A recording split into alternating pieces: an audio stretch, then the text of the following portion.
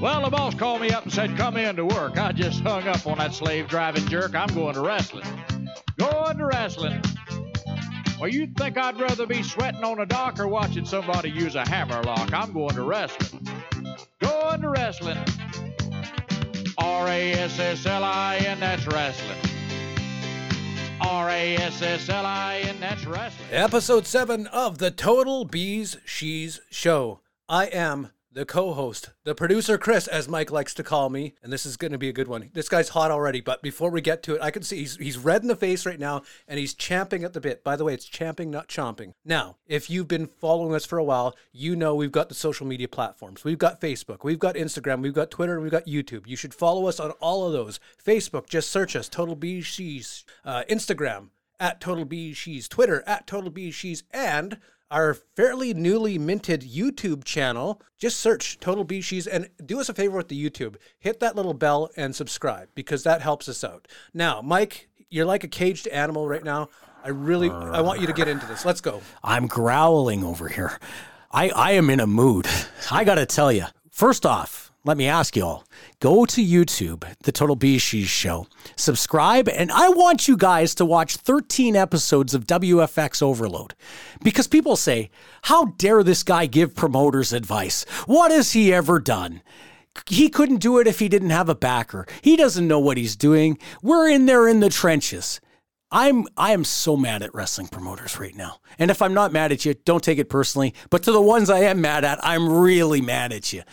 Just about 10 days ago, I went on social media and I asked people, promoters, send us your press kit. Because I knew for a fact they don't have one. I said, send us your press kit. Just like I once said in episode 1, show me your business plan, which I knew you didn't have one and you don't because I could offer insights and advice. I even offered to potentially re-author your business plan. I wanted to see your press kits because I wanted to see how you promote your product because you should be doing that better than anybody. Not one response. Now, I'm going to tell you, there are promoters out there that do reach out to me.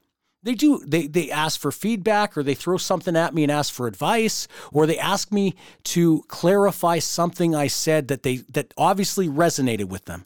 To those very few promoters, good job. I have reason to believe you're going to do a good job. I also want to mention that 3D Pro Wrestling did their first show, 220 people. I said they were charging too much, but think of what that gate was. They did well. Yeah. And the pictures looked well. I actually watched some of the live streaming. It was pretty good. Yeah. So they did good. Congratulations to them. I also was wrong when I said Top Talent Wrestling Academy in Alberta was charging too much. Right. They sold out their first row, $40 a ticket. All right. So they're on their way to a successful financial show. It's one of those things you bring up a lot of times, the law of diminishing returns. So maybe they got it this time. Are they going to get it consistently? Or maybe they know something I don't. And it's possible. Let's give them some credit. Yeah, it gives credit where it's due. My buddy, Danny Duggan, CWE. So it's Erwin R. Shyster 1 month. Before he's brought every name you could think of. And he announces he's got 2 shows coming up, Winnipeg and Dauphin. He doesn't need to bring in a free agent name, but he does it anyway just to prove he can. And he's bringing in former TNA world champion James Storms, and that's as good a name as you're going to get because he's going to give a very good match. I've heard some of the rumblings of who he might face. I'm not going to break a scoop here. But I tell you, if I was running WFX today and James Storm was a free agent, he would be on my roster. He's very exciting. Like I saw that announcement and I was excited because I'm not a big TNA guy, but he was one of the guys that had me. Beer Money was an amazing tag team. Awesome. He had me locked in. Before that, he was part of America's Most Wanted. Yep. Great babyface tag team. And then as a single, he was a top babyface in that company. His run there started in 2002, and I think he was there right up until 2012 or 13. Yeah. Maybe even later than that. Either way, good get by Danny Duggan. Absolutely. Great get. And the fans of Dauphin, the fans of Winnipeg, you're going to be thrilled and treated to a great performance. I guarantee it. Still in his prime. It's not like when you go see, the Brooklyn Brawler and the guy is at an age where he can't deliver what you expect to see from him, right? Or a Honky Tonk Man for that matter. You know what I think of him. But promoters, come on. You can do better, but all I asked for was a press kit. I send out messages to promoters, ignored. Good job. You're doing good. Guess what? When you say, what has Mike Davidson done? Or you challenge, oh, if Mike Davidson could do it, he wouldn't talk it, he would do it. Guess what, guys? I don't have the time. I have other things going on. Don't challenge me to do it. Maybe I will. And I could. But it wasn't a backer that made AWE, Action Wrestling Entertainment, and then WFX successful. The backer was not the key ingredient there. The key ingredient was a vision to be bigger than what you're doing. Now, promoters, let me give you advice. Stop running free venues and actually rent a venue. Put 300 in there or 400 in there and make a profit, which you could do. And the ambiance of that venue adds to your presentation package. Don't run free venues because you can, even though you can get 200 people to go there. Invest in your product. You don't do it. I'm not actually mad at promoters. I'm fired up today because promoters are doing good, but they definitely can do better. And as the show goes on today, I'm also going to talk about what independent wrestlers need to do better because it's not just promoters that make the market better. And that's one of the things that we talked about a little bit, and I've got that written down because we need to talk about this, what the indie wrestlers, why aren't they presenting themselves as top-tier athletes? You need to give me a couple minutes to think about that one because I have a lot to say today. Like, I'm fired up.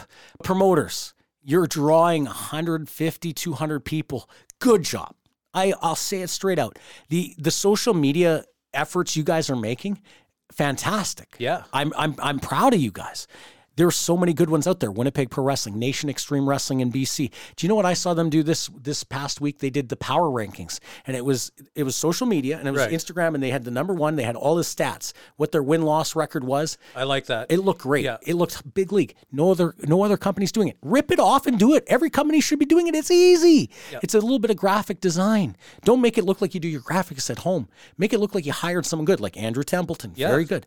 Promoters, start thinking everything is big league.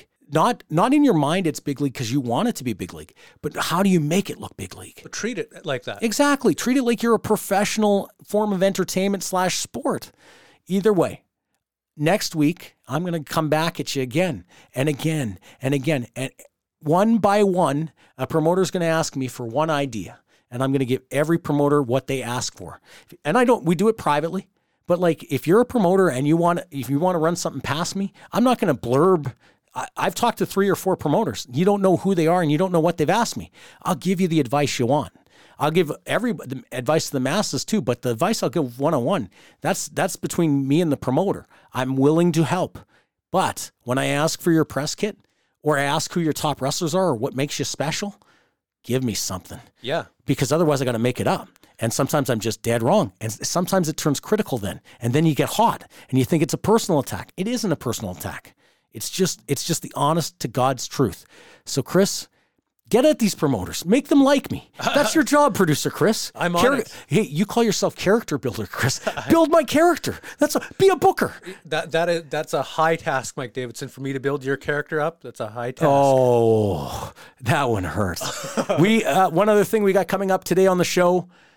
Significant professional wrestling personality, beautiful Bobby J. He fired me once. Yeah, I'm looking just forward like you to want to fire me. I love you. I'm looking forward to this interview though. Yeah, Bobby, we're gonna find out. I believe he gave Bulldog Bob Brown a golden shower, and we're gonna ask him straight out: did you piss on Bulldog Bob Brown, or was it a figurative piss? I think he did.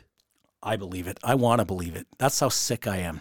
Coming up on the show today, we're going to give independent wrestlers some advice. We're going to talk to beautiful Bobby J. We're going to talk about heels and so much more.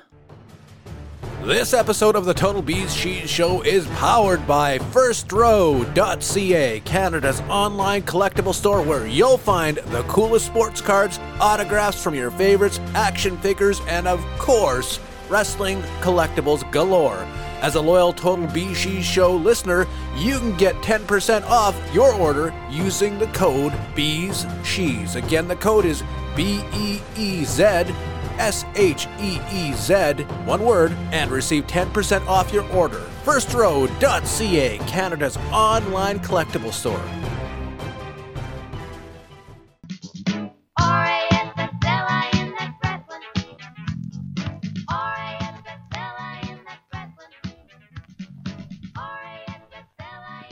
This man has been the source of controversy since the first episode of the Total BeezSheez show. People want to know, did he give the Bulldog Bob Brown a golden shower, or was Mike Davidson embellishing? I'm very happy to invite Bobby J, beautiful Bobby J, significant professional wrestler Bobby J, to the show. Bobby, how are you today? I'm doing great. It's an honor to be on your show. You guys are doing an excellent job making me laugh every Monday. Good. Some people say I don't make people laugh. I actually piss them off, and I could tell stories about that. I'm not going to tell them, though. Bobby, let's get right down to it. You worked for Bulldog Bob Brown very early in your career. Bob was the booker, and you were like an aspiring, up-and-coming baby face. Didn't he call you Bobby Jannetty? Yes. The way that worked out is when I was younger, I looked just like Marty Jannetty, and before I got in the business, I actually went to a show, WWE show, and then I went to the pull-up park in after, and a bunch of the wrestlers were calling me Marty, and people were asking me for autographs. One guy even bought me a beer. So back then, there was like no internet or anything, so I just said I was his cousin, and people actually believed me. So did girls like sleep with you because they thought you were Marty Jannetty? No, I was the uglier cousin, I guess. That's like Vance Nevada to me. Sorry to drop another Vance Nevada term. I got to fit those in every week. You said you were going to be nice. That wasn't mean. I am the better looking of the two cousins. So there's a question, and I told a story, and people have said, hey, you're embellishing. And the mental picture of beautiful Bobby J giving Bulldog Bob Brown a golden shower, the mental image is there. Did you or did you not spray Bob Brown with urine unintentionally? Okay, here's how the story went. So I broke in with Walter Shevchuk and Terry Tonko before I went to Tony, because Tony wanted too much money to train. So then finally I wanted to make the jumps. I talked to Tony, and I got my very first booking with Tony to go somewhere. He wouldn't tell us where it was, because back then he was in Ontario. We weren't allowed to go there with all the paperwork or whatever. So it was like kind of a kayfabe show. So Tony had this big bus. Back in the day, it was like a school bus, and then he put the ring in the middle of it, sort of. And there were seats at the back, seats at the front, and then so all the boys would go in the ring school bus. And the following us would be the promoter. I won't say his name, but I'm sure I think he did. And then there was a ring announcer, which I won't mention his name. And then there was Bulldog Bob Brown. I guess the office was falling. So they had the high end, nice vehicle falling behind. So before I went on this trip, me and Bad Boy Brian Jewell, we had a history. We were roommates. We were tag team together. We were buddies we went to the same high school. So I asked him, because he'd worked for Tony, I said, on these road trips, you guys drinking? I guess, oh yeah. Well, of course, Brian did back then. I believe he doesn't drink anymore. So what I did is I loaded up my big golf cup with some nice juicy paralyzers, and I just sat in the back, and I was like, a lot of people know me as this outgoing guy, but actually, I'm out of my comfort zone. I'm actually pretty shy and quiet, especially back then. So I just sat in the back, sipping that paralyzer, getting drunker and drunker. And I don't think anybody else was drinking. I kind of knew Jethro Hawk. He was a cousin of a girl I dated before, so I kind of bonded with him a little bit. But he was called, I don't know if you can call Jethro Hawk, whatever he was called back then. Well, other than that, I didn't talk to anybody, so I'm sitting there getting drunker and drunker. So now, you know what happens when you're drinking. You got to take a BeezSheez. Yeah, you got to let it out. And so I'm sitting in the back, literally the back seat of the bus, school bus, window seat, and I got to go. So I did not want to disrupt anyone. They're going and road trip, whatever. So I took this big gulp. I finished my paralyzer off, and I happened to take a whiz into that big gulp cup. So now it's sitting there, and it's like warm. It's like I don't want it to seep through and get all over me. So what I did is I opened the window and I chucked it out, hoping it would go in the ditch. Well, okay. The law of gravity and wind. Yes. Before you go there, let me say, up until right now, everything I've said about the story is true. So pretty much, yes. Yes. So, okay, good. Now let's hear the rest of it. But it did. What? So then, I guess the big gulp spirals and hits the windshield of the vehicle in the back of the office. With Condello, Bob Brown, and the ring announcer. And the ring announcer. Yes. So I guess the ring announcer was actually his vehicle, because I guess that's the way they do it. They get the lowest guy in the totem pole to supply the vehicle and drive. Yeah, who might have had the nicest car. Yeah. So I guess the ring announcer pulls in front of makes a stop, and he gets in the box, and he starts saying, "Who threw that?" I don't think they realized it was piss. They just realized there was a drink that was thrown out. Yeah. And they freaked, and I just put my hand up all quietly and said it was me. And they're like, "Well, don't do that again. We could have died out there." Blah, blah, blah. We could have died. And they go off. Yeah. They could have died. Yeah. And so Bob Brown actually didn't get it on him, but they did get their vehicle, did get the golden shower. But Bob Brown. So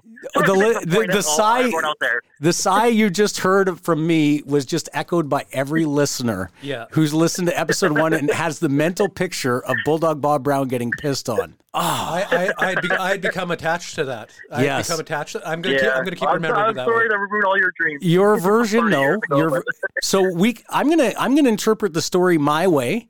I'm going to believe the windows were down, it hit the windshield, went all over the place, and got sucked into the car, and Bulldog Bob Brown got dosed. That's exactly what happened. That's exactly. That is the new version of this story. All right. So, Bobby, around that time, changing pace a little bit, around that time, you got a chance to wrestle television matches for WWF in 1992. I remember you teamed with Jim Powers. Was that against Money Inc.? Yeah, I teamed with them against Money Inc. in Winnipeg and also in Saskatoon. Against the Head Shrinkers. Ooh. They were debuting that day, and they were so stiff. They worked Brian. I still remember them. Brian Jewell's in the back, and they worked him first, and they kept bumping smokes off him. Really? Were they gentle with him? I think a little more gentle. Then they came. Oh, we got in trouble. We got to be more stiffer. But I think I could say that. I know that splash I got was pretty stiff. And you also wrestled High Energy, right? Owen Hart and Coco Beware. High Energy, and I'll tell you, that was the biggest cluster, Rick, I've ever been in a match. I was teamed with some guy from Minnesota, and he missed a spot on a leapfrog. He fell. He tried to crawl out of the ring, and then they pulled him out. Owen whipped him to the ropes and gave him an elbow right in the face. He was pouring blood, and he tried crawling again.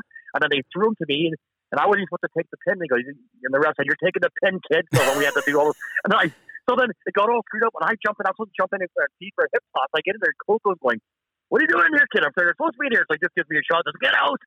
Oh. And then after I said, "Holy, that was a cluster." And he goes, "Don't worry, you can't even tell. Like it's on TV, and they edited everything.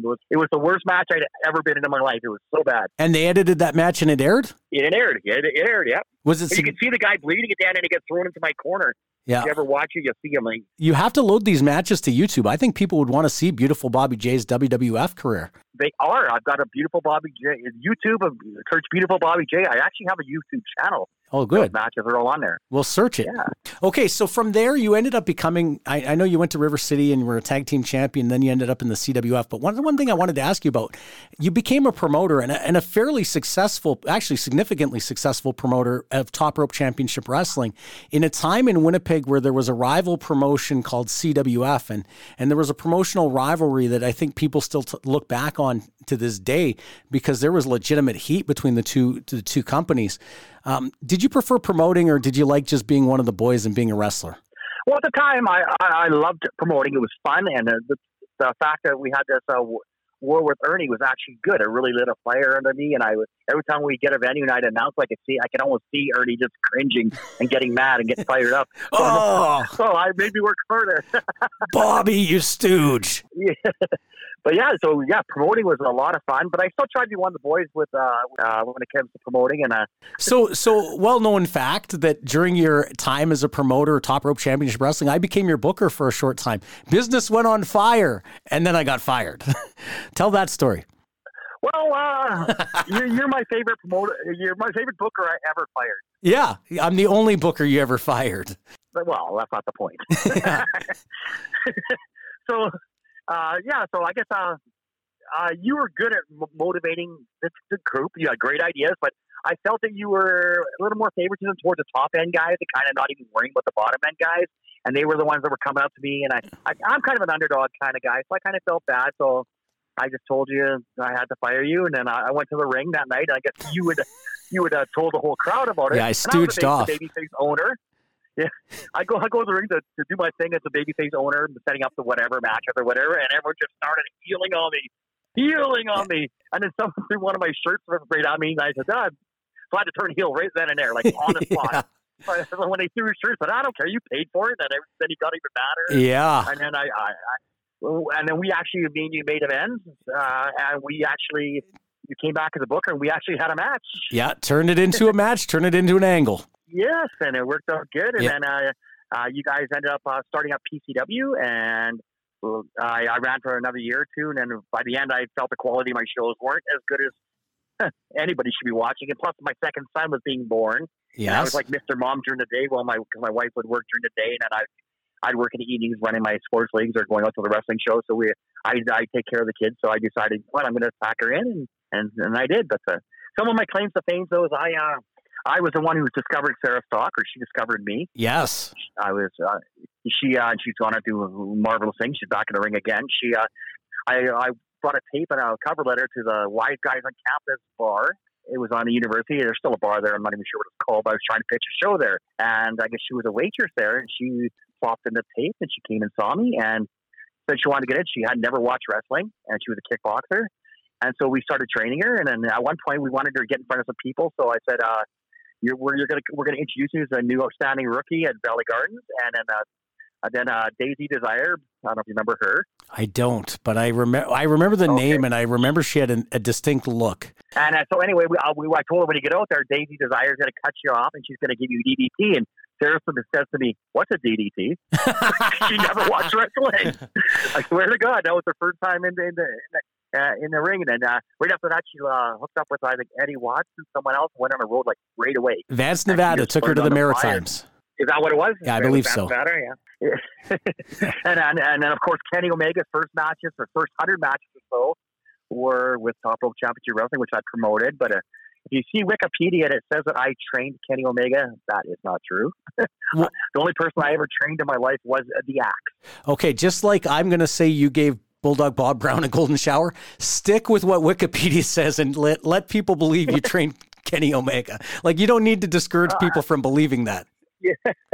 I can't believe there's not already a school opened up. Bobby J's, where Kenny Omega trained. So another fact of you training, or you promoting rather, was the British Bulldog Davey Boy Smith's last match. I know you were going to get to that, but wow, that's quite an accomplishment too. Well, it's an ominous accomplishment, but I understand that when that happened, you actually had a deal to do more business with Davey. He was going to come in as a regular for you, right? Yeah, he said he'd help me out in a lot of ways of bringing in other guys too, and he would come in like 2-hour flight to Calgary, right? So yeah, it was good. Then I would could have given Harry some work too, but yeah, I dropped off the airport, and then a few days later he passed away. 5 days or something. You know that I've always thought that would have changed the landscape so much in Winnipeg, because at the time, like, PCW had started with a lot of momentum, and then you fired back with Davey, and that was huge. And if you had been able to use Davey like once every month or two, I don't know that PCW, where I was booking at that point, I don't know how we would have countered that. Like, that would have been a major score for you.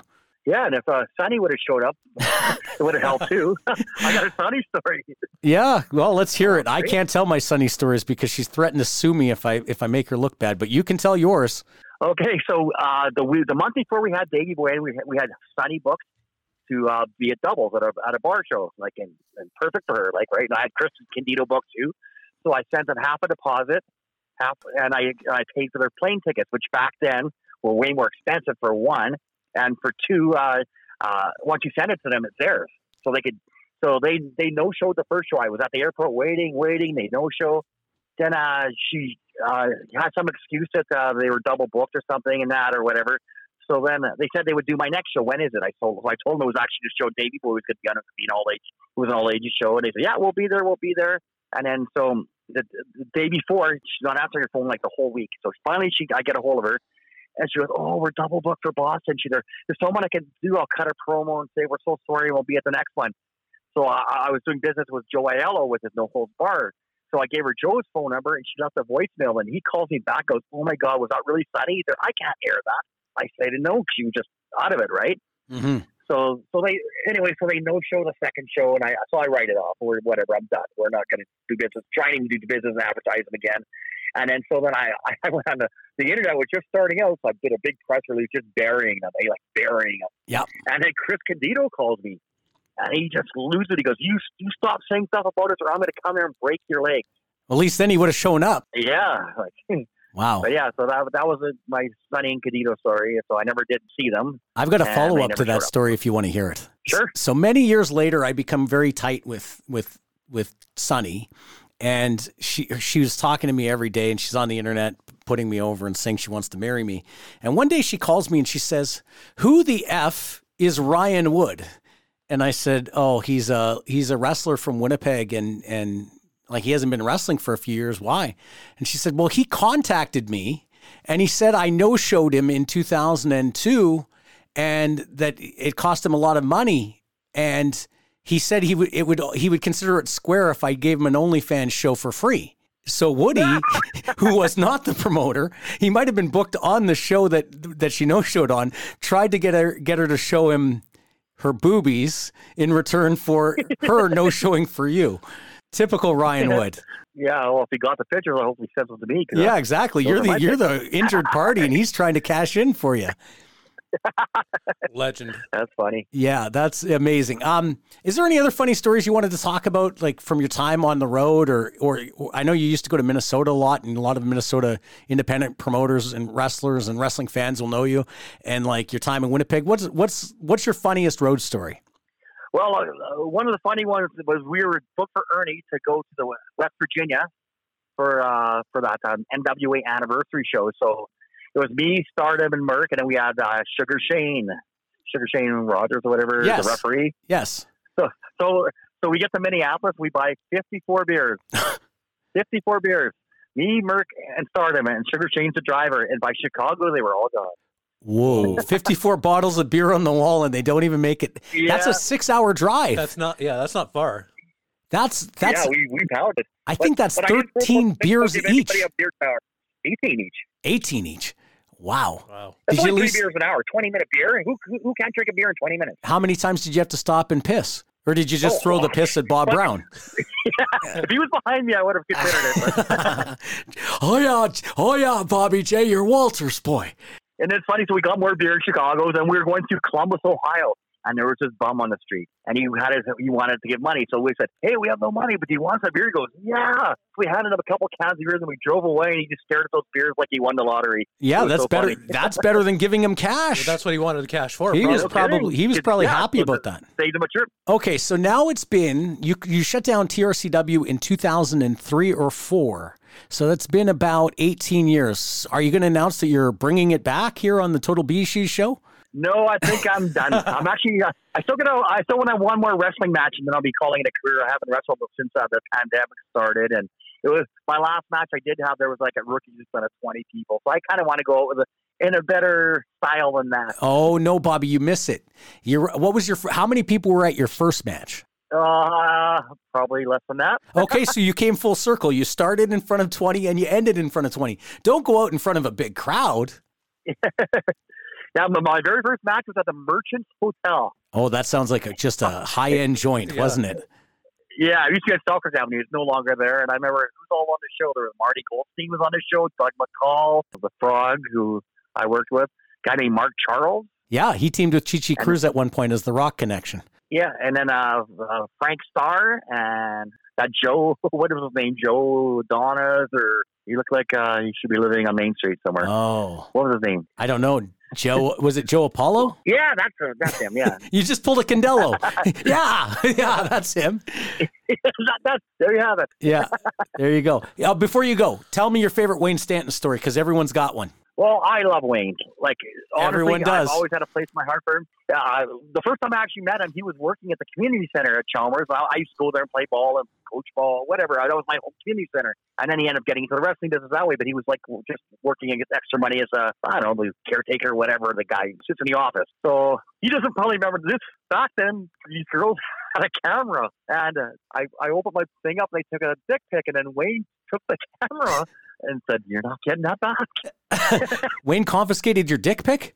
He might have. I don't know if he even remembers that. Or if he even got him developed. He probably doesn't even know there's a dick pic on it. I don't know what happened there. So one of my favorite stories is I was also actually, when I started Top Rope Championship Wrestling, I was going to buy the ring and off of Wayne and inherit his crew and everything. And then at the last second, I had a ring truck bought. I was ready to go pick up the ring that morning. He goes, "Oh, there's a problem. I sold to Ernie Todd."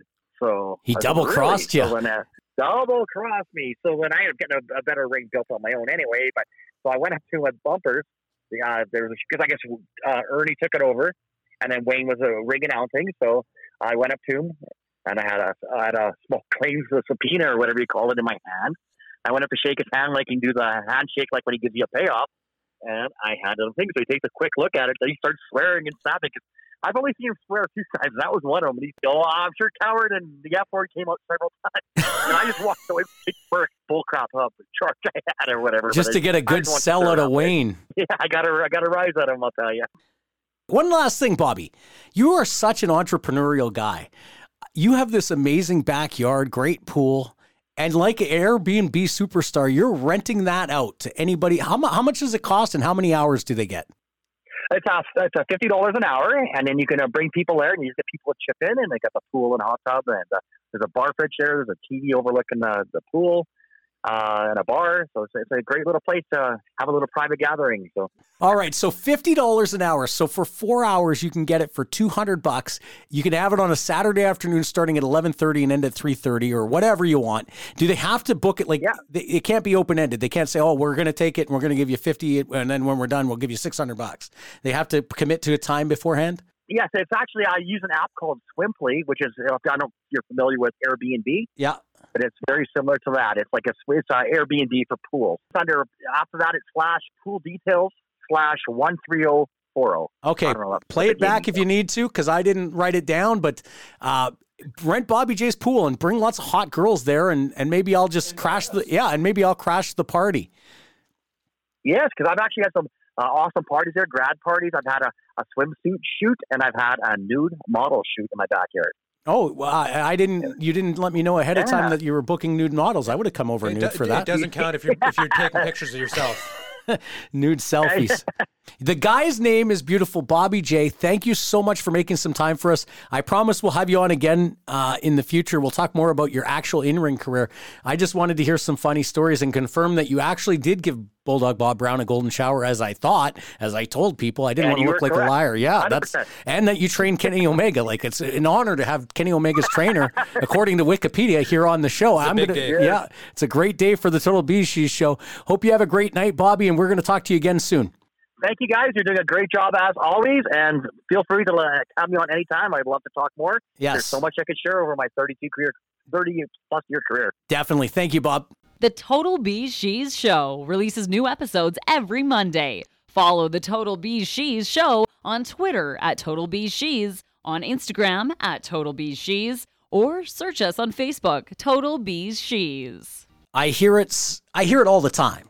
People say to me, you guys have sold me on watching Heels because listening to you talk about it made me want to watch it. That's a compliment. Thank you. We've talked now about 5 episodes of Heels, and I've never told you who my favorite character is. And everyone's going to say, oh, it's Allison Luff. It's the only thing he talks about. Guess what? No. Nope. And I'm going to tell you that before we finish talking about episode 6. Episode 6, I actually am going to tell you of the 5, before the 6 episodes I've watched now, 5 episodes I've watched. 5, 6. What is it? 6. 6. Yeah. I'm confusing you, Chris. I'm doing that to make sure you're on the ball. Just throwing me numbers here. Of the 6 episodes I watched, episode 6 was my favorite. Really? Yeah, I'm not going to tell you the turnbuckle rating until we're done talking, okay. But what did you see in the episode, Chris? I really like this episode too. I can't say if it's my favorite yet or not, because we haven't hit when I'm done talking about it, it's going to be your favorite. But, okay, so we opened the episode, and it's kind of dark. It was kind of a dark opening. It's got Willie. She's up in the office, and she sees Jack Spade's father, King Spade, and he's very depressed and very weepy looking, and you sort of get a feeling like, oh, this guy is a depressive. Calls himself a failure. He calls himself a failure, and he's very weepy about it, and you're like, oh, this is why Jack and Ace are kind of screwed up. They're messed up. Yeah. This is why they're messed up. It was really a dark opening, and then it cuts right to Jack getting a call about the State Fair, Georgia State Fair, and they're like, "We're not selling any tickets." Yeah, it's indie wrestling. Now let me tell you, this is what would happen. You get the big guarantee. Big, yeah! We got the guarantee. We're gonna be big stars. We're gonna be at the fair. You then have to sell those tickets. Now, tell me in real life, How do you go from drawing 200 people in the dome to you're going to run how many thousands of people? 12? 10,000. 10,000. It isn't realistic. No. It isn't going to happen. But you listen to Jack on this episode and, we'll get there. I know we will.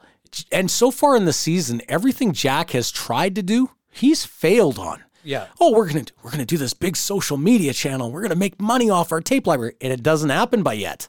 The social media got over. They talk about it. He's made lots of money with it. No, not money, but they talk about it being failed. a viral sensation. But yeah, the tape libraries, it was ludicrous. In one episode, Jack says to Ace, "I challenged The Rock on Twitter because I thought it would be a good angle if he come down and help us out." You're a mark for thinking he's going to even sell. Or see the tweet. Yeah, exactly. For that matter. So now he's like, he gets the call and he's got to worry about selling tickets. He has no way to sell those tickets. He was hoping the fair would pay this guarantee and the fair would know how to market and sell tickets. It's common to me that people think, if we could just get a deal with the local big festival, we'll draw 15,000 people. They're all going to be fans of our show after we run our show because we're so good. It doesn't happen like that. No. And it's called managing your expectations and being realistic. And Jack Spade does not have that. The writers did a good job of making Jack look like a schmuck. They did. This episode, I feel like other episodes they're almost trying to make him a little bit sympathetic while being a jerk. This time they're like, no, we're going full jerk with him. Jack and Ace are supposed to be the stars of the show, and all they did is make them both not likable. You know, this is a bit of sidebar, but you know who I think is the star of the show, honestly? Oh. Wild Bill. Oh, I think it's Wild Bill. Yes. The guy is such a good actor. I'm going to jump ahead on your notes, I bet. Oh, go ahead. That's what happens when you have a format. We're having a conversation. Yeah. Wild Bill actually shows human compassion in this episode. Yes. There's a scene with Willie where it comes out what their history is and why they were intimate. And we're going to get to that. That's right at the end of here. I can't jump. Not yet. Don't jump ahead. Because I'm going right to the big I know you climax. I know you want to. Okay, let's go. We find out a couple little things about the roster. Apocalypse is in AA. They do an AA meeting at the Dome. That was kind of nice and cute, and he cuts a little bit of a promo in his AA thing. Rooster, the guy who's been disgruntled the whole time, he's meeting with Charlie Gully of Dystopia Wrestling, which is a great promoter name, by the way. Charlie Gully, that's a greasy promoter if I've ever heard it. Ernie Todd's also a greasy promoter name. Hey, That was me just taking a little shot. Yeah, so he's trying to scoop Rooster. Rooster's like, no, I'm not into your stuff. He throws down $1,000. Would never happen. No promoter would have 1,000 on him. And then Rooster throws it back at him in the parking lot. Okay. Also would never happen. So Jeff Dick had lots of money. Lots of money. He had that kind of money in his pocket in a money clip, $100 bills. Jeff Dick might offer me $1,000 if I was leaving to stay, but I ran the company. Yeah. I was imperative to the company, and I was on salary.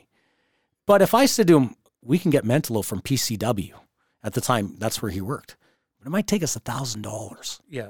Jeff Dick would have looked at me perplexed and said, how much does he make over there? Like, that seems like an extremely high raise. Yeah. Now, how much would Rooster be making with DWL? Well, it's hard to tell because they put it over $1,000 a year, maybe? No, yeah, maybe $1,000 a year. Yeah, exactly. So he's going to slap $1,000 in cash. And Rooster says to him, don't treat me like a stripper, right? Isn't that what he says? Yeah, he does. Yeah. I have to imagine that he'd be making the big $50 roll. Maybe of 100. Yeah. Maybe because they're drawing some decent numbers with no names. But yeah, he says, don't treat me like a stripper. No wrestler would throw that $1,000 back. They'd either say, I can't accept it because I'm staying at DWL, and they'd be polite about it because they want that money when they do jump.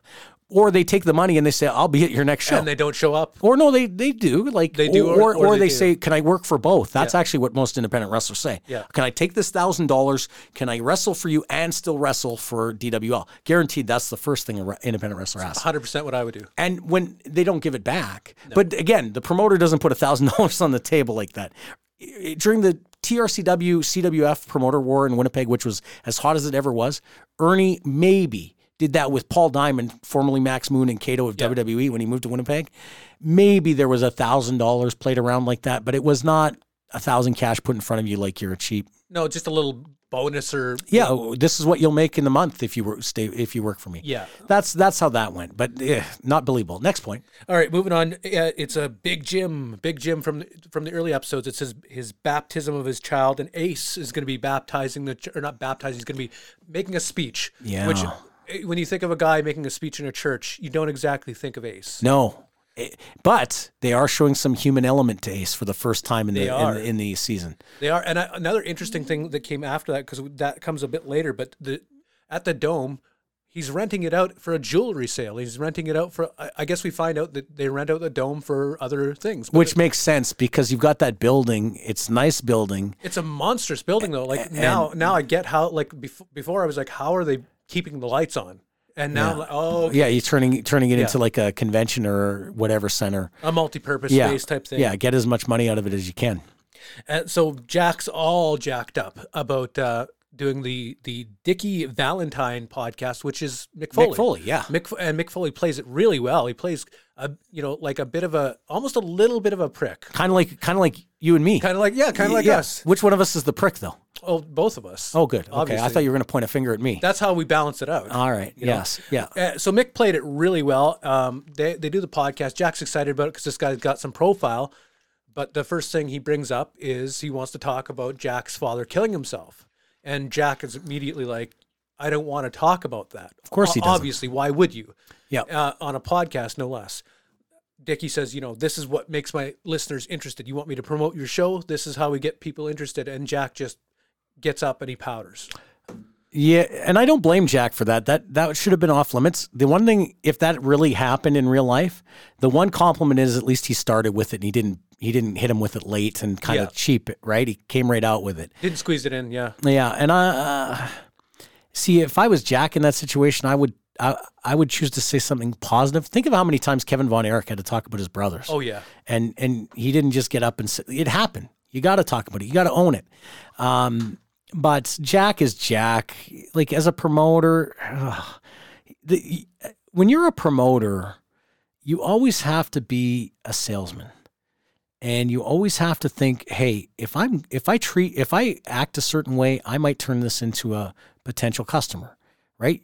And you don't want to think of people as customers, but if you're a good people person, you can be a good promoter. And Jack is a booker, promoter, and a wrestler. And unfortunately, I don't know enough from what they show of the matches if he's a great wrestler. I can tell you from what they do in the storyline on this show, he's a terrible booker. And I don't think he's a good promoter, even though there's people in the seats because they write them to be there. Okay, so we mentioned the baptism. Jack's wife, played by the wonderful Allison Luft. Yeah, Stacy's her name. Stacy's her name. I'm learning that. She sort of turned the screws to him earlier, saying, you better be at this because she's gonna sing. She's gonna sing. You better be at this baptism. It's a family thing. And he's, oh yeah, but I can't blow off the podcast, but I'll be there. He shows up late to the baptism, so we're just jumping right to that. He shows up late to the baptism. She's sung her song already, which was wonderful, by the way. And but he does the old thing where you come in the back and you stand there and you act like you were there the whole time, even though you weren't. And she knows it. But she knows it, 100%. That never works. If anybody's ever thinking of doing that at a wedding or anything like that, guys, it doesn't work. It just doesn't. You're going to get caught every time. So I just said he was a bad promoter. Yeah. I said he was a bad booker. I think he's not that great of a wrestler. And he's a bad husband, too. He's a bad husband, too. And a bad person. And Ace comes out looking like the baby face here because he cuts a bit of a promo. And he does very heartfelt. Like, you could feel the feeling. You're like, oh, I don't mind Ace now. Like, going into this, I hated him. You can see the story arc there with him, where now all of a sudden, even though everybody watching it wants Bobby Pin and Crystal end up together, but you can see Ace and Crystal still have that spark, right? Yeah. To be fair, though, to Jack, before we move on to that. I'll be fair to, Let's be fair. Just like, I know you hate him. I think you almost mentioned Vance Nevada again. I get a nickel every time I say his name.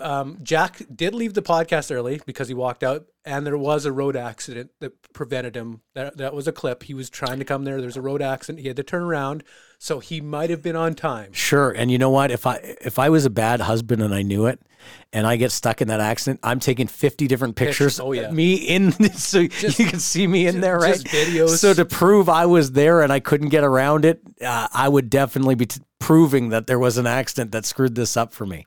So Jack gets there late. He's in trouble.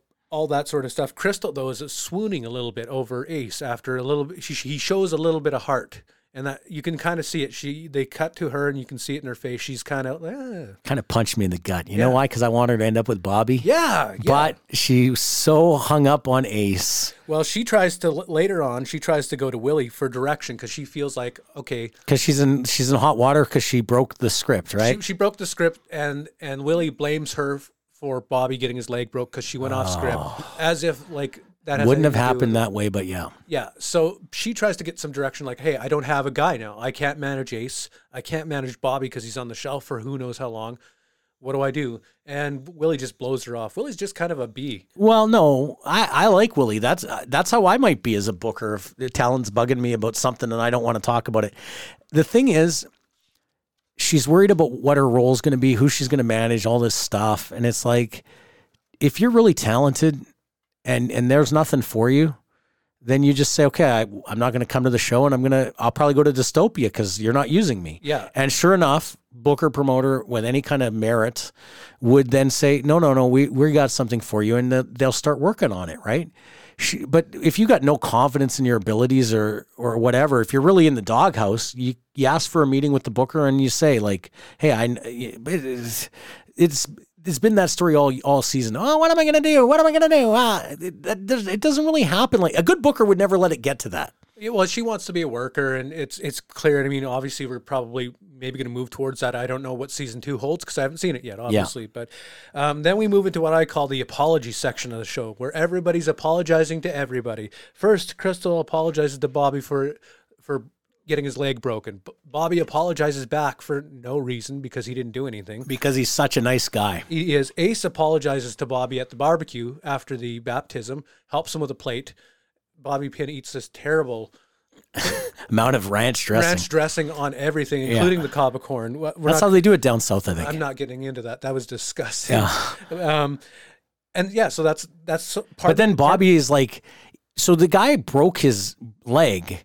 One guy broke the other guy's leg, and he comes up and apologizes, and Bobby's like, "Hey, man, it's all good. Don't." He's so like down home Midwestern almost. Yeah, like, and it's unrealistic. The thing about Bobby is he admits he's not smart. Like he didn't even know what the Vietnam War was. Vietnam War, yeah. And like he's so like naive and impressionable. I've seen that a couple times in wrestling. Oh yeah, he's homespun. And a guy comes in and he's not bright. Yeah, but if you can teach him not to have happy feet and train him to be a decent worker, he can be a great worker because it often translates into a good babyface who's just likable. And that's what Bobby Pin is. Yeah. If not being bright excluded you from athletics, there'd not be very many. See, I'm the opposite of Bobby Pin. Oh, here we go. He's not Mike very puts bright. Himself over as a genius. And I like to think I'm too smart. Right. Guess what? People like the not very bright guy more than the guy who knows he's bright. 100%. It's a burden. This brilliance, I often say, as I look up, God, it's becoming an issue. I don't think I've ever looked like a village idiot in a room, although there's probably people listening right now. You're always a village idiot. Send us your stories. Yeah, by all means, we'll share them. I'm not scared of them. All right, so we move on to Rooster, and it's the same old song and dance with him. He wants an upper spot. He wants a top spot, but Jack totally blows him off. Like, I mean, doesn't he tell him not to smoke in front of the building? Yeah, that was in front of the building. But this is after. This is don't smoke in front of the fans. This is at the barbecue, and he comes to him nicely, and he's very quiet and Jack's just like, it's the same thing with you, blah blah blah. We'll talk about it later. Like, so now it's like, okay, Rooster's out, right? You have to imagine that Rooster's gonna be out. Yeah, but so Rooster kind of played it bad. He's got a promoter offering him $1,000 and he could probably demand a push with that $1,000, but he's staying loyal to the guy who blows him off and is very dismissive to his concerns. Take the $1,000, ask for the push, go to Dystopia. 100%. Simple math. And Jack should learn that part of being a great booker is being a great motivator, as Wayne Stanton and I talked about last week. Motivate your people to believe in your vision and they'll stay with you. Even if your vision today isn't that they're going to be on top, but they're going to get positioned closer to the top a month from now or 2 months from now, they'll stay because that's what they want. Yeah, and so here's the next part of the apology train. We've got Crystal apologizing to Ace, Ace apologizing to Crystal. It was just all apologies, and so That's why you didn't like this episode. I didn't. Well, no, I like this episode. It was just too much apologies. It's hard to say I'm sorry, Chris. It is, and staying with the theme of apologies. Here's the big sell. Here's the big finish at the end that you wanted to Where talk it tells about. the story. Wild Bill goes to Willie, Yeah, and it comes out that she was Wild Bill's valet, and she dropped him because she thought King Spade and her as a package had a better chance to make it. and they were dating too. Yeah, and Bill and her were dating, and then Bill ends up being the one to make it. King Spade ends up depressed and ultimately offs himself. And Willie ends up this kind of, I think they're trying to say, a bitter woman who drinks Jack Daniels out of a cup all she's day. very masculine. Yeah, Now all of a sudden, Wild Bill is a human being as opposed to just a degenerate prick.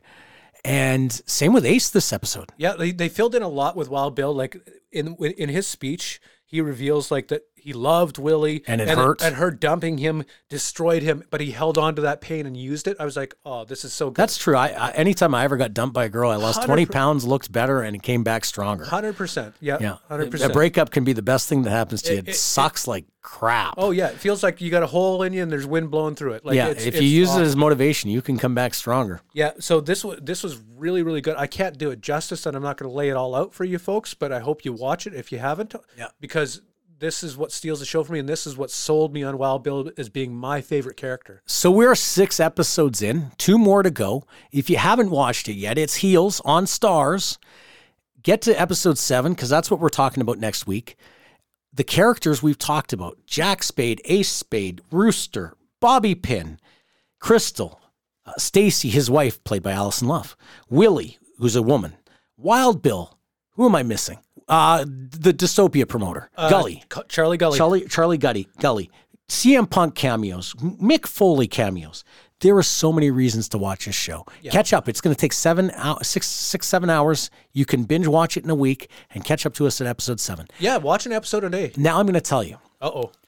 the best character on this show, the one I relate to the most as most realistic, is Bobby Pin. Bobby Pin, okay. Because when I met Adam Knight in 1995, Oh, it's just another Adam he Knight was a story? little bit naive. Yeah. Likable, tried to be a nice guy, tried to fit in, tried real hard to fit in. A lot of rookies try too hard to fit in. Bobby Pin's the kind of guy you'd want in the locker room. You could rib him, he'll laugh it off. He doesn't take anything personal. You break his leg, he says sorry for, hey man, I'm sorry you had to break my leg. Yeah. But I would love to have a Bobby Pin on my roster. I wouldn't love to have a Jack Spade in my dressing room. No. I would not like to be in a dressing room that Jack Spade's the booker of. I don't think Jack Spade's a good promoter. But that's part of what makes this show good. As somebody who's been in the business, all the things I see that would have been done different and better, then the show wouldn't have the drama it does. Ace Spade, I didn't warm up too much after this episode. I still hope that Crystal ends up with Bobby. Yeah, me too. I didn't warm up to Wild Bill because it was a sob story and I just didn't feel it. You went on to the big company and got fired for showing your pecker on a plane. Willie I like, but Bobby is my favorite character because there's an authenticness to him. And that's what I like. You know what? I just had a kind of a lightning bolt. I think if we'd have asked some passerby, some listener of our podcast, who would pick Bobby Pin as their favorite and who would pick Wild Bill as their favorite, I think they probably would have thought you'd pick Wild Bill. He's sort of that gritty. Anytime I had a veteran who like a gritty veteran name. So like, in WFX, I had all these ex-WWE guys. I had Bushwhacker Luke, Bob Hawley, Billy Gunn, Eugene, Hurricane Helms, Sean Davari, Gangrel. Oh, what a great guy he was. None of them were greasy like that. Honky is the closest thing I come to be greasy like that. Yeah. And I didn't like Honky, as you know why. Well, a lot of those guys those are like the guys you're talking about are like more the Attitude Era guys. Whereas Wild Bill, I feel like is the 80s, 90s guys. So it was a different era. I'm sure. Like I had Bushwhacker Luke. That's true. But he was an authentic, genuine person. Yeah, that is true. You're not wrong there. I'm saying straight out, Honky Tonk Man. I feel like those guys from that era, though, the stories that I hear, those guys from that era are more Wild Bill than a Gangrel, for example. Gangrel sort of came in a different era. Hell of a good guy. Yeah. Yeah. So the reason I don't like Wild Bill is I wouldn't relate to him. If I was a booker and a guy was pulling that shit, I would figure out a way to work with him and get on a professional level with him, but I wouldn't really like him. And as a person, he's greasy. Like, you get fired for showing your dong on a plane. Like, I don't respect it. Yeah. But Bobby Pinn, I like, because as a young guy, I would take a liking to him and want to see him succeed. And that's what I think. Okay. Now, do you want to talk turnbuckles? Yeah, I was just going to... Do you know how many times I get a text from people saying, I gave AEW last night three turnbuckles or whatever, and it's like, wow, it's catching on. You know what? I hope you all do that. Go on our Instagram and tell us. That's going to be producer Chris's legacy, the turnbuckle rating. So it's out of 12 because there's 4 posts and 3 turnbuckles per post, so 12 turnbuckles. I'm giving this episode 11. Wow. I've never given 11. I'm giving it 11. I'm not far behind, but I'm not fully at 11. No, I know, because you didn't like it. No, I did like the show. Yeah, you're giving it a 5. No way. No way. None of the shows are 5. I'm giving it a 10 turnbuckle rating. Good. I give it 11. That's my highest rating so far. I'm the insightful expert, and you're just the producer. That's true. Sorry, buddy. 20-year Canadian indie wrestling veteran Rob Stardom has done it all, wrestling in Japan, Mexico, and many places in between, but he's winding down his career. He's not done yet, though. Follow along on the journey of Canadian strong style Rob Stardom as he checks a few more things off his bucket list. Check out the Rob Stardom vlog on YouTube. Just go to youtube.com and search Rob Stardom Vlog. And don't forget to leave a comment saying the Total BeezSheez podcast sent you.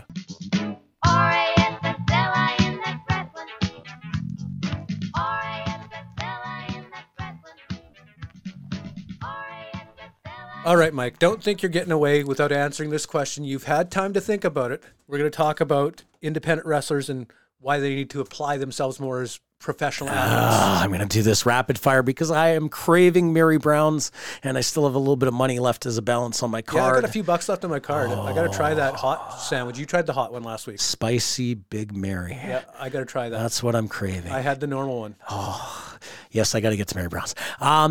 Independent wrestlers, this is to you. You want to be considered a professional athlete. You want to be taken as a professional. You want to be at the top of your game. You hear me every week not criticize, offer advice and constructive criticism. Sure. Yeah, to promoters.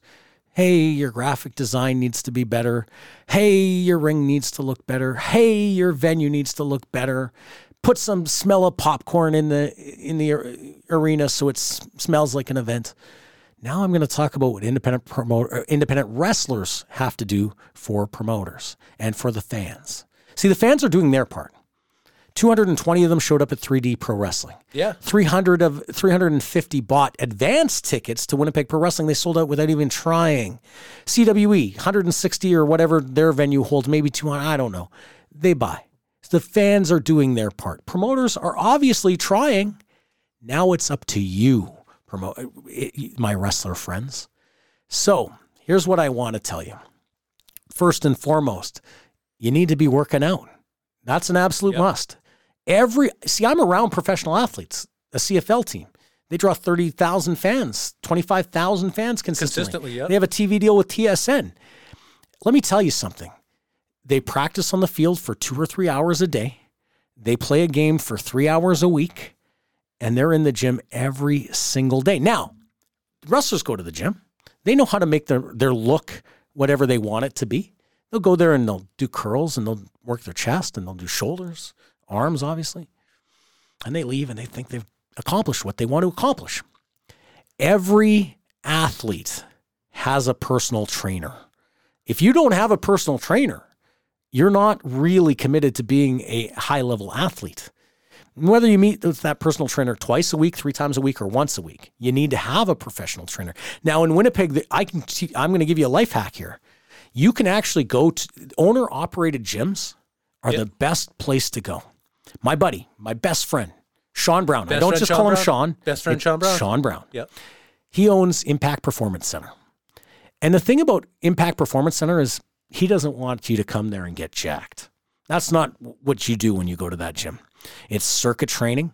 It's functional strength training. It's conditioning. It's coordination. And if you went there for a month, I know this because I've done it. you will be a better athlete. You might not have bigger arms. You should have bigger arms. You might not have a bigger chest. You should have a bigger chest, but it'll be harder because you've worked it out properly. Right. More importantly, you'll have more stamina. You'll have better footwork. You will be a much, much better athlete. He trains everyone from hockey players to football players to, mixed martial artists. But no professional wrestlers go to him. No problem. They maybe go to Paul Taylor at Brickhouse Gym. But do they go to Brickhouse Gym because they want to look like a bodybuilder, either a high-level one or just a functional one? Or do they go to Paul Taylor because they say, Paul, make me a better athlete? Now, if I ask Paul Taylor, I bet you not a lot of people come to him and say, I want to be a better athlete. No, they all want to look better. So they think of going to the gym as being cosmetic. Now, if you're in Selkirk, you go see Matt Evans. He's got his own gym. Now, do you say to Matt Evans, make me look like a better athlete? Or do you say to Matt Evans, make me a better athlete? There is a difference. Now, I know if you go to Sean Brown and you say, make me a better athlete, he's going to make you a 10 times better athlete. You're going to have better matches. You're going to be able to go longer, and you're going to be able to go better. And I don't know that wrestlers are doing that. And that's a problem. Now, I don't know. I'm just talking about Winnipeg 3 gyms. But if you're in Alberta, or you're in BC, or you're Saskatchewan, or anywhere in the United States, you want to be the best professional wrestler and considered a professional athlete, you better have a trainer. And don't say, I want to look this way. You want to perform at a higher level. You want to be a better athlete. You don't want to look like a better athlete. You want to be a better athlete. And if you're not doing that, you don't get it. So get that through your heads. If you don't go to your trainer and say you want to be a better professional athlete, you are doing it wrong. Next up, you want to wrestle every show in a market. I believe in exclusivity. And I'm fired up today, Chris. I know. Thank you for letting me go here. You're going. If you're not going to be exclusive in a market, so let's say you're in Alberta and you wrestle Can-Am, Real Canadian Wrestling, and CWE when it's in the province. Okay, now the fans don't have a choice. It's not like the fans say, oh, I like Wrestler A, and I'm only going to go to the show that Wrestler A is on, because he's on all 3 now. Okay, here's your commitment. Let's say Rob Stardom. Okay, and I bring Rob Stardom up because he's got a YouTube channel. We shout out to it every week. So Rob, guess what? You're going to be my guinea pig. If Rob Stardom's wrestling in a market, let's say Winnipeg or Calgary, and he's wrestling on each company's show, so he's wrestling 3 times a month, and fans don't have to pick what show they want to go to just to see Rob Stardom because he's on everything. Rob, you have a commitment to each promoter. You have to invest in multiple sets of gear. Yes. Because every time the fans see you, they should see a different presentation of you. Like Ric Flair, if you saw Ric Flair 3 times and he wore the yellow robe all 3 times, you're disappointed. I wanted to see blue. I wanted to see red. Yeah. Or I want to see yellow. I want to see purple. Ric Flair got it. Now, I don't expect every independent wrestler to be as with it as Ric Flair was on presentation, but it is presentation. So you should have different sets of gear. You should have a different swagger to you each performance. Sometimes you should be a heel who begs off. Sometimes you should be an aggressive heel. Maybe a promoter's going to ask you to be a babyface. But the fans who now have to go and they can see you everywhere, they have to think, which Rob Stardom am I going to see tonight? Yeah. Right? 100%. Change it up. Don't look the same. Don't, have things. The thing is in independent wrestling, let's say you're Eric Cannon, and I love Eric Cannon, or Darren Corbin. The fans have to, there's not enough dream matches in local wrestling. Because you can't build up a dream match of local wrestling. Yeah, because everybody works everywhere. Exactly. So you got to have, what performance are we going to see from Danny Duggan or Rob Stardom, Mentolo, or AJ Sanchez or Robbie Royce, right? So you're going to wrestle everywhere. You're not going to be exclusive. You better be changing it up a little bit each time so the fans are getting a different version of you. Yeah, even down to moves, or would you go that far? No, you can keep the moves, but your psychology should change a little bit. See, I think there's certain ways to work as a heel, obviously, and there's certain ways to work as a face, and certain moves as a heel may not transfer over as a face. I am worried that the same AJ Sanchez or Mentolo or Danny Duggan that shows up on one show, shows up at all the shows, and they think, well, that's who I am. Yeah. But the fans, imagine if you went to 3 Tom Cruise movies and he was the exact same character in all 3. Well, fans don't know who you are until you tell them. So if you show up, if you show up expecting them to know this is AJ Sanchez and this is the package you're going to give, they don't know it. You have to tell them what it is. I'm worried that there's a lot of carryover of fans between the 3 shows. So I think you should be giving them different presentations. Yeah, definitely between. No, you're right. Same gimmick. Yeah, you're right. But your mindset for each audience should be different. Now, when we had Nick Dinsmore on the show a couple weeks ago, he said one of the bad habits independent wrestlers have is they think of it as their match, and it's not their match, it's the people's match. So that's why you should be changing your edge and your character and your performance as if the people are different each show. Yeah, I couldn't agree with you more. Yeah. Okay. Now, last thing I'm going to say about independent wrestlers and things they need to do better. I've always believed that wrestlers shouldn't be wrestler for hire, talent for hire. I've always thought that they should look at every opportunity as being part of a team. And that's part of why I push exclusivity, but I know I can say it until I'm blue in the face, they ain't doing it. So, and part of it is there's not enough promoters offering enough activity other than Danny Duggan. He's the one that offers the most shows. So what you want to do is you're going to be a part of 7 different teams, but you want to be a part of that team. So I'm wrestler A. They'll call me Adam Knight. Okay. I would never be mistaken for Adam Knight. And he wouldn't want to be mistaken or me mistaken for him. So you call me, hey, Adam, we want you to work the show. I don't want to work the show for you. I want to partner with you. Now, I don't want a piece of the action, but the more successful you are as a promoter, the more valuable I am as a talent. It's a partnership. Wrestlers think, oh, I need to be paid this. That's my rate. I'll work whoever, I'll do whatever, but you got to pay my rate, I'll show up and I'll work. Yeah. No. What can I do to help make your show more successful? Now, 3D Pro Wrestling did this very well. They had all those packages on every guy. Guys were showing up and doing pre-tapes ahead of time. Guys were doing their part to help promote the product. Yes. So if you sign up, AJ Sanchez pushes on social media, but the conversation shouldn't be, I want this to work for you. I want this much to work this match for you. It should be, how can I help? What do you need from me? What sort of things can I do to help this process around? What can I do to make your show successful? Well, yeah, because if the promoter succeeds, you succeed. Absolutely. And you're only more valuable at the end of that when promoters like, thank God I had that wrestler. He did so much. I think wrestlers have to change their attitude. I'm this valuable and you need to pay this to me, to let's make this work for both of us. Let's work together. If wrestlers ever learned that, they would go a lot further. When I booked names for WFX, let me tell you, it wasn't, I need to be paid this and I'll do what you tell me to do. I can't think of a single name that acted like that. If a free agent guy? No. It was, I'll be up there the night before. I'll do pre-tapes. I'll do media in the morning. I'll do anything you need.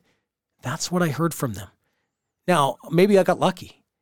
Maybe it was the way we struck the relationship. But I never had the relationship of, I work for you, you pay me this, I'm willing to do this. No.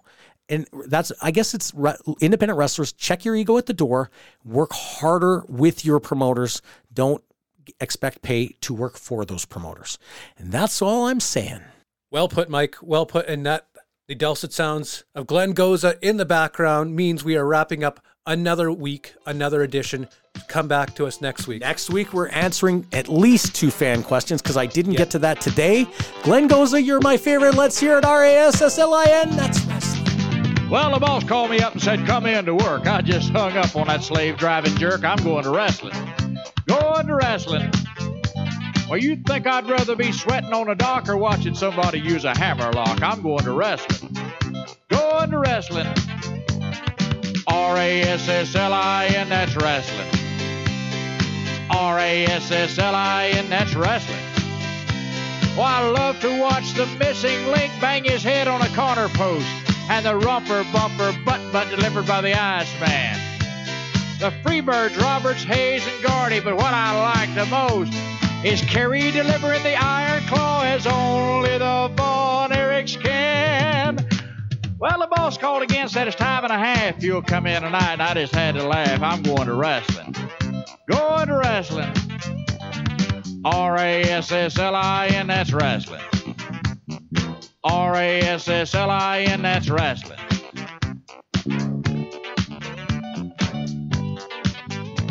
Well, my girlfriend called, and friend, she could be a model for Fredericks of Hollywood, but she was hassling. Really hassling.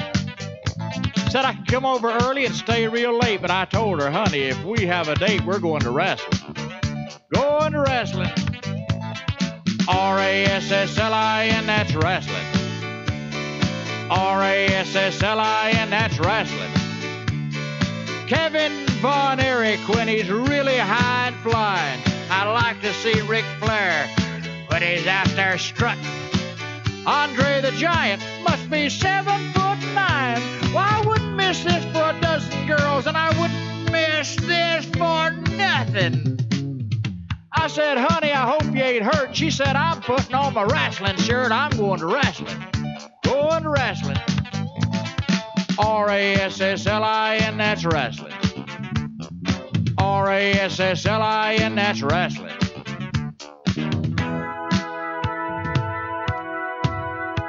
Well, last night I dreamed my life was over. There was golden streets and fields of clover, and the lights, they were dazzling. I looked for old St. Peter at the pearly gates. I found a note that said, I won't be too late. I'm going to wrestling. Going to wrestling. R-A-S-S-L-I-N, that's wrestling. R-A-S-S-L-I-N, that's wrestling. There's Gentleman Chris Adams with his super kick in place. Young Mike Von Erich with his own Iron Claw. And I'll never forget the classic matches of the 70s and 80s. Two champions, Harley Race and David Von Erich. St. Peter told me as he let me in, from now on, every Monday and Friday, Glenn, we're going to wrestling. Going to wrestling. R-A-S-S-L-I-N, that's wrestling. R-A-S-S-L-I-N, that's wrestling. Boy, if I'd known this was going to happen, I wouldn't have bought those advance tickets. By the way, St. Pete, are you sure these wings will fit in a ringside seat? Is Fritz coming up here anytime soon?